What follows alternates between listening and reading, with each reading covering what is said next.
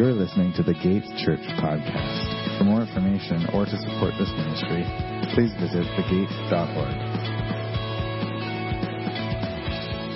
We are learning all about wisdom, as Bryce was praying for, and if you're new, this summer at the Gate, where there's lots of places in Scripture. In fact, you could say all of it you can gain wisdom from as you read, but there are certain books which we call the wisdom literature series, and the main one in there is the book of Proverbs.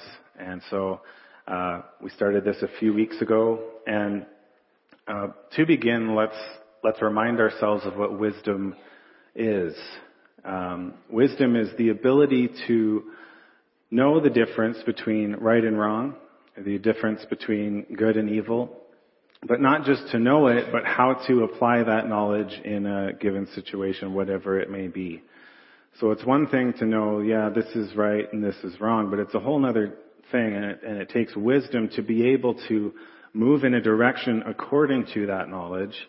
And that's what, hopefully, as we read Solomon's wisdom, that's what we're going to be growing in, and I pray that we're gaining wisdom and insight for our unique situations in life. Last Sunday, Pastor Greg shared with us wisdom about the power of the tongue from Proverbs 18. King Solomon says that death and life are in the power of the tongue. And so that was a challenging message that I certainly needed to hear. And I pray that this morning as well will be a challenge. This morning I'm preaching on a topic that I definitely need.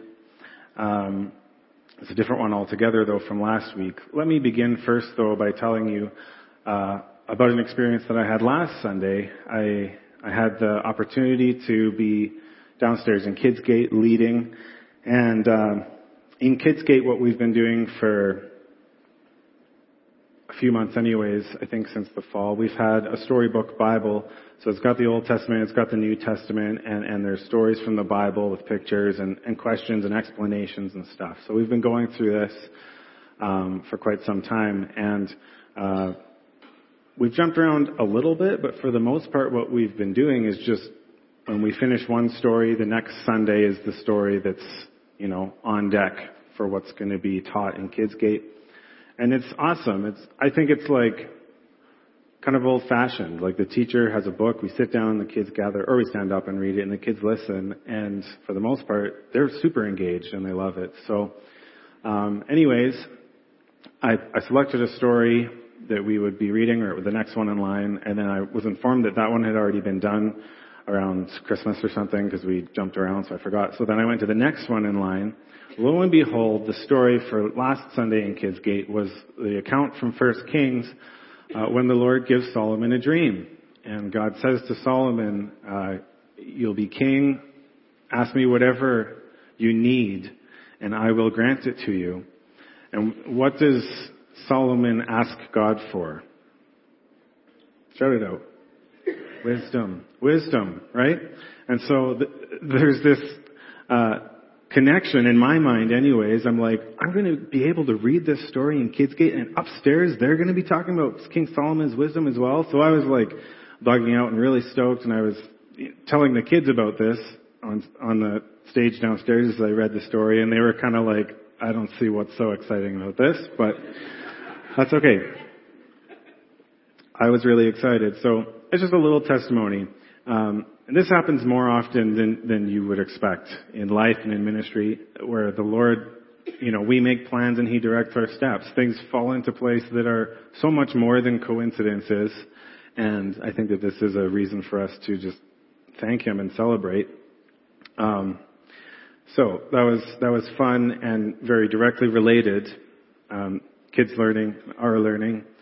And I couldn't help but ask them as I read the story, and went through, I couldn't help but stop and ask them, if you were in the position that King Solomon was in, and God said to you,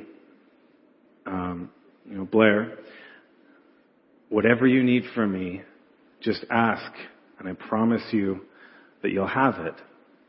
What would you ask for? What would you pray to God in faith that He would give to you?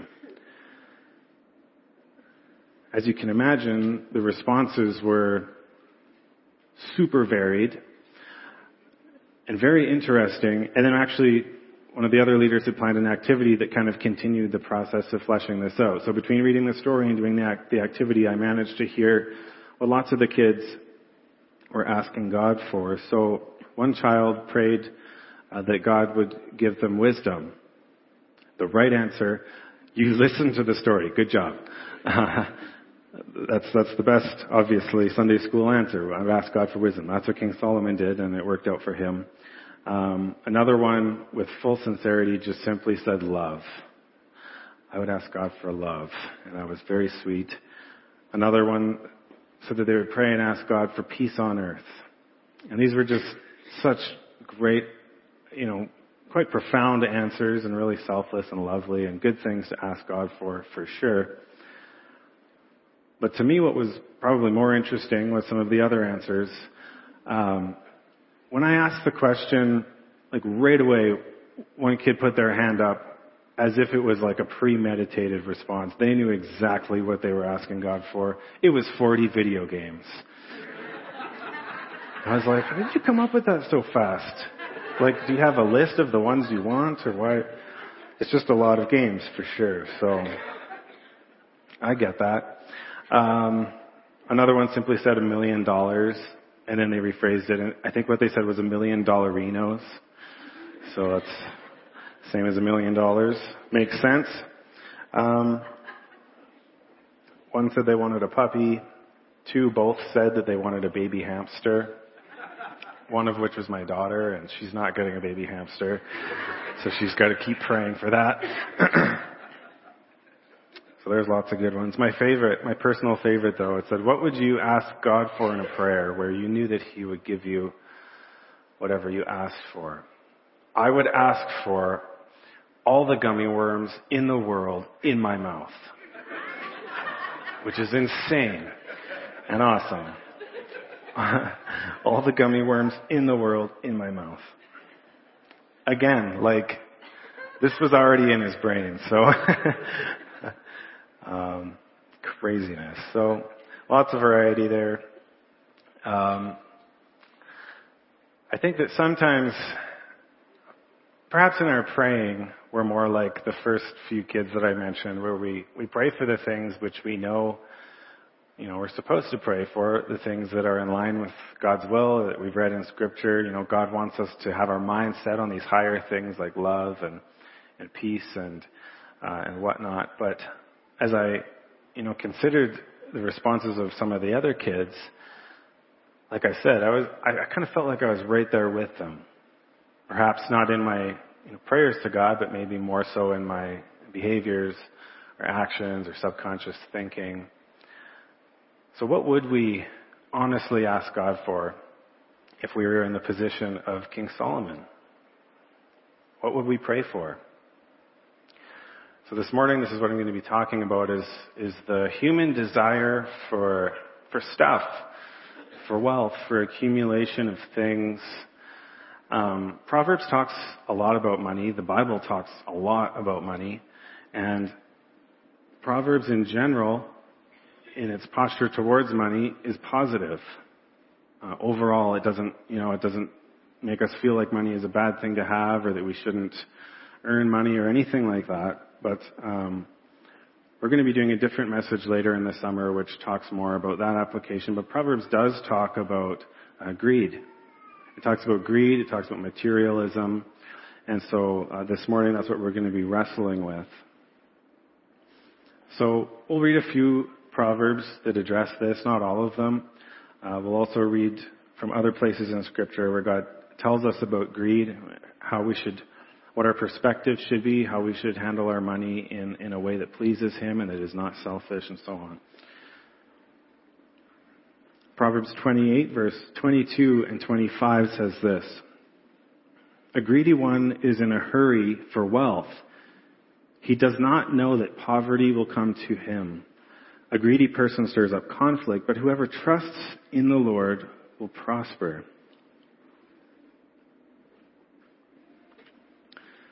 So if we remember the wise person and the foolish person, here we see that they're both in front of us. Obviously, the foolish one is the person who's greedy. They're chasing after wealth, and they don't know that poverty will come to them. On the other hand, the wise person, the person who is actually prosperous, gains this by doing what?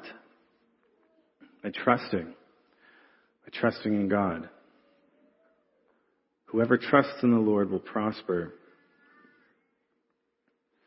I should mention, as we read this, that there's a very prevalent and easy way to misinterpret what King Solomon is saying here, and that is the thought process where we read this and say, okay, I get it. God wants my trust, and if I give him my trust, he will bless me with the things I want. Right? It's a simple equation, and this is like I said, a very popular misrepresentation of this passage or other passages in Scripture which talk about God's blessing for us. This is what we would call a prosperity gospel, where we think that we can basically make God or trick God into giving us the desires of our heart simply by, as it says, placing our trust in him. This is not the Jesus gospel. So, if this is the incorrect way of reading a passage like this, how should we interpret it? Whoever trusts in the Lord will prosper. We should interpret Proverbs 28:25 to mean that real prosperity is only experienced while a person places their trust in the Lord. Real prosperity is only experienced while we place our trust in the Lord. So it's not about tricking God to give me what I want because I've placed my trust in him like he asked. But while I choose to trust in God instead of other things, instead of my bank account, instead of myself, instead of material objects, I will prosper. I will be prosperous under the assurance that God is blessing me in my life. In the security that God is worthy of my trust and that I can rest in this. And that in and of itself is prosperity beyond measure. I wanted to read what Paul has to say in one of his letters to Timothy about this kind of misinterpretation of this passage as well, and then we'll carry on. 1 Timothy 6, starting at verse 5, where I've taken the liberty to quickly summarize what Paul has been saying and just label these people as fools, because this is congruent with the dichotomy in Proverbs. There's the foolish person and the wise person. So let's keep thinking this way. Starting in verse 5, fools imagine that godliness is a way to material gain. But godliness with contentment is great gain. For we brought nothing into the world. We can take nothing out. If we have food and clothing, we will be content with these. But those who want to be rich, they fall into temptation, a trap, and many foolish and harmful desires which plunge people into ruin and destruction. Do you think that Paul has read the Proverbs? And here's the famous verse, for the love of money is a root of all kinds of evil, and by craving it, some have wandered away from the faith, and they've pierced themselves with many griefs. So it's hard to talk about greed and money and materialism without this passage from 1 Timothy, so I wanted to go there. We have the wisdom of the Apostle Paul to Timothy, and he's giving him advice, and it stands for us as well, that those who imagine that life with God will ultimately bring about material blessing are on the wrong track. Those people are mistaken. Instead, Paul suggests that life with God will lead us to contentment. Life with God will lead us to contentment, which is actually the greater gain. Learning to be content with what we have. If we can be content with little or with lots, as Paul says in Philippians, then you've gained more than the wealthiest person on earth, because we're not under the burden of chasing wealth out of a greedy heart. Contentment liberates us.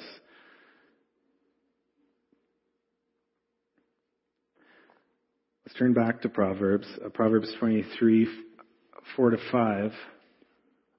Like I said, there's lots of verses which teach against greed and materialism. So I wanted to read a few. Here it says, do not toil to acquire wealth, but be discerning enough to desist. Basically, know when to stop. Know when to stop working. Because when your eyes light on it, it's gone. Suddenly it sprouts wings. It flies like an eagle towards heaven. So when we work for the sole purpose of amassing as much money or as stuff as we possibly can, then we will never be satisfied. We just won't. As soon as we think we'll be happy, then, I love this picture, that thing just flies off into the sky. It's like chasing a butterfly, right? It's futile. It's pointless, and simply, it's exhausting to keep this up. This is what materialism does for us. So do not toil to acquire wealth. Be discerning enough to desist. What's worse is that while we endlessly seek for this comfort of wealth, we'll be missing out on that contentment which we've been talking about, won't we? The contented life that God has already set out for us with Him. Proverbs 21:17 speaks of this. It says, the one who loves pleasure will become poor. Whoever loves wine and oil will not get rich. If we are preoccupied with becoming rich in this lifetime, then we're headed towards a dead end.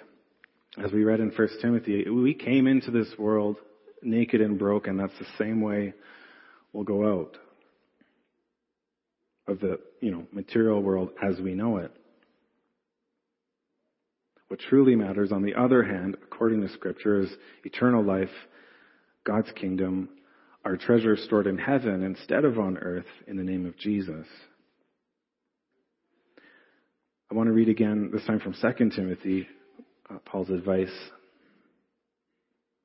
He says, understand this, in the last days there will come times of difficulty, for people will be lovers of self, lovers of money, will be proud, will be arrogant, abusive, disobedient to their parents, ungrateful, unholy, heartless, unstoppable, slanderous, without self-control, brutal, not loving good, treacherous, reckless, swollen with conceit, lovers of pleasure rather than lovers of God. These people have the appearance of godliness, but they deny its power. Avoid such people. 1 Timothy 3:1-5. If we love pleasure instead of God, we deny the power of God in our lives. We're missing the mark altogether. And no, it's not wrong to experience happiness, pleasure, comfort, or anything like that. That's not what Paul says, and that's not what I'm saying. Rather, if we love these things in place of God, then we're mistaken. Do we love pleasure instead of God? Paul says, avoid people like this, and certainly let's make wise decisions to avoid becoming people like this ourselves. When it comes to, self-reflection and thinking about a topic like this, the problem with it is that we tend to think that these proverbs or this teaching is probably for someone else. Maybe someone pops into your mind and is like, man, I should have invited them to church on this Sunday because they got a problem with greed. Whether it's someone or your neighbor with something that they've purchased and you whatever. But this kind of arrogance leads us away from wisdom, doesn't it? It doesn't matter if you have little or have a lot. We're all able to give in to a temptation to be greedy people. Greed is a sin that's been an issue for as long as time. What's more is I think that a lot of sin is like this, but greed in particular is one that's so easy to keep completely concealed, hidden from other people, and it's just in our hearts, right? As far as anyone else can tell, we're fine, But in our hearts, we're motivated, we're compelled by materialism and greed.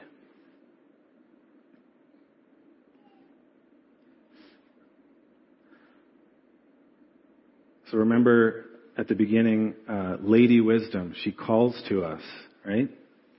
She calls to us to learn from her, and this morning I urge you simply to consider how you may gain wisdom about this topic as well, and be able to turn away from it when tempted, whatever situation you're in.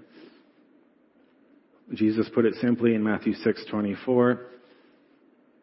No one can serve two masters, since either he'll hate one and love the other, or he'll be devoted to one and despise the other. The point being, you can't serve both God and money. You cannot serve God and serve money. Are we greedy people, or are we content? Again, not to beat ourselves up, feel bad about having things or making money or anything like that. That's not what this is about today. But I think that it's clear from the Proverbs and from Scripture that greed is not wise. It's not good for us. It doesn't please the Lord. So we should challenge ourselves to simply ask if we are devoted to God or devoted to money. Are we lovers of pleasure instead of lovers of God?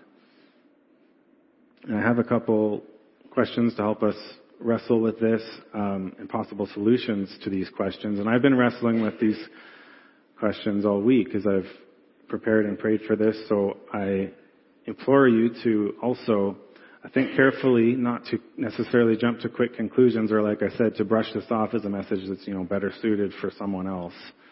But to be prayerful and humble and seeking God's wisdom about our perspectives on money. So I think the first thing that we can ask ourselves in general is, do we have a wise perspective on money and material objects? Is our view on things one which is informed by the gospel of Jesus or something else, our culture or misinterpretations or whatever? For example, is money a way for me to assign myself value or another person value? Do I measure value and worth in general based on material things? Do I categorize people according to their wealth or lack thereof? And as I list these things, I feel like I'm saying completely normal stuff. Things that's prevalent and perfectly acceptable, generally speaking, to live this way. But it's not wise. It's not wise for us to think like this. And as Christians, like I said, about a prosperity gospel, sometimes we take this a step further and this kind of thinking and we make it religious,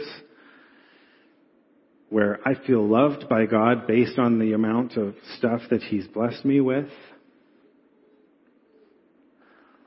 This goes against a lot of biblical thinking, but we're easily swayed into this if we, like I said, associate material wealth with true value, or money with how much God loves us, or blessings with our bank account or whatever. We should stay away from this type of thinking. I think to fix this, there's lots of things we can do, but one thing is to remind ourselves that all people are created by God in the image of Him, and that all are of great value according to the love that Jesus has poured out on humanity. Now, this is, basic gospel stuff, but if we understand this, that a person's value is fixed by God, then we'll no longer go around assigning people's value based on what they do or do not have, right? This tosses our materialism to the side when we see our brothers and sisters as equally created and loved by our Father God. So we can escape greed by thanking God as we understand that He's the source of every good thing, but not getting confused where we equate the things that we have with symbols of value given to us by God. Sometimes this is a fine line. But we're wise to understand that God's love is not measured in worldly things.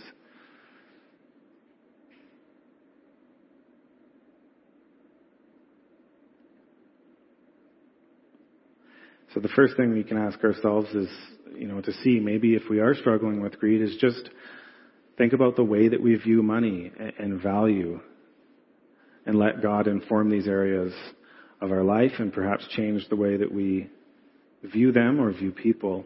The second question, or another one that we can ask ourselves, is the flip side of greed. To me, the opposite of greed would be generosity, right? If greed is working tirelessly to amass as much as we can and keep it for ourselves, well, generosity does the opposite, and it is quick to bless others, to be gracious in giving away.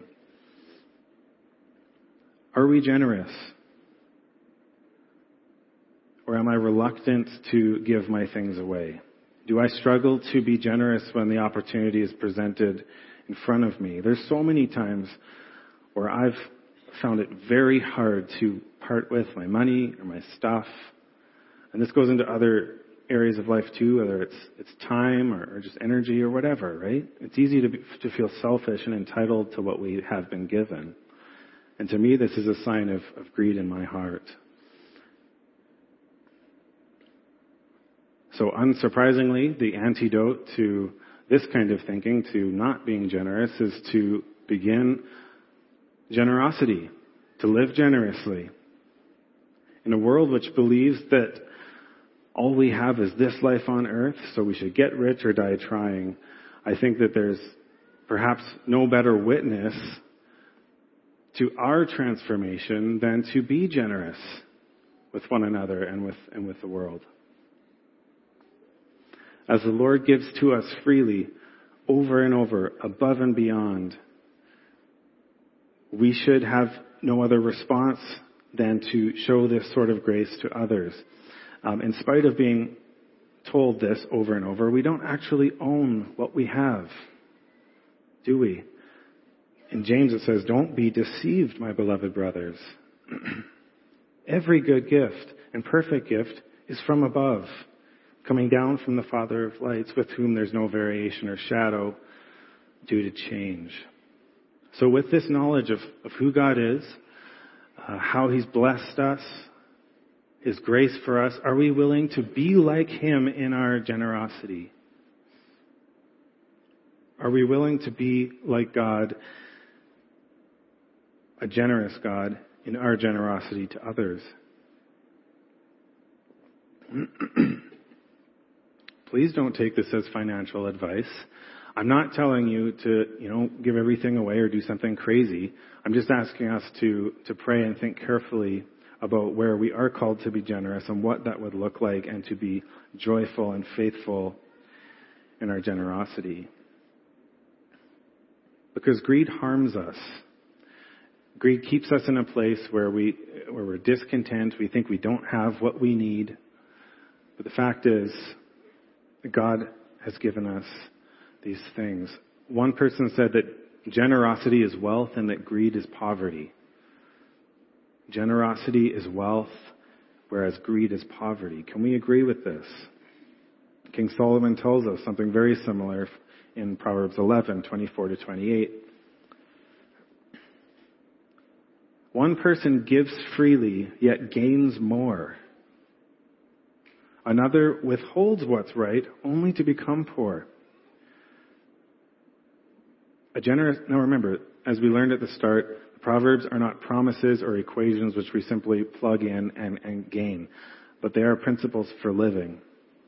So one person gives freely, yet gains more. Another withholds what's right, only to become poor. The generous person will be enriched, and the one who gives a drink of water will receive water.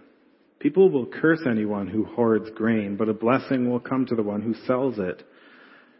The one who searches for what is good seeks favor, but if someone looks for trouble, it will come to him. Anyone trusting in his riches will fall, but the righteous will flourish like foliage. In that last verse, you can see that the problem is not with wealth, but it's our attitude towards it. Solomon doesn't say anyone that has riches will fall. He says if you're trusting in your riches, you're going to fall. And again, he talks about righteousness, as we were talking about at the start with trusting in God. The righteousness will flourish like foliage. So ultimately what we need to ask ourselves this morning, I think, is are we willing to lay down whatever wealth we have to follow Jesus? Have we actually made room for him as king of our lives and our hearts? Or are there barriers in place that are stopping us from obedience in a faithful life with him? Are we more like the rich man from Matthew 19 who approached Jesus and said, what do I have to do to be saved? I've done all this great stuff and I think I'm, ready to follow you. Jesus knew that greed was in his heart, so he said, okay, just, lay down your riches and you can come with me.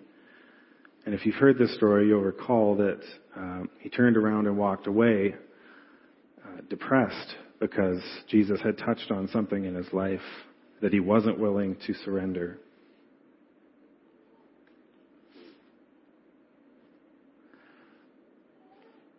There's so much more to say about this topic and read in Scripture about material wealth, about greed.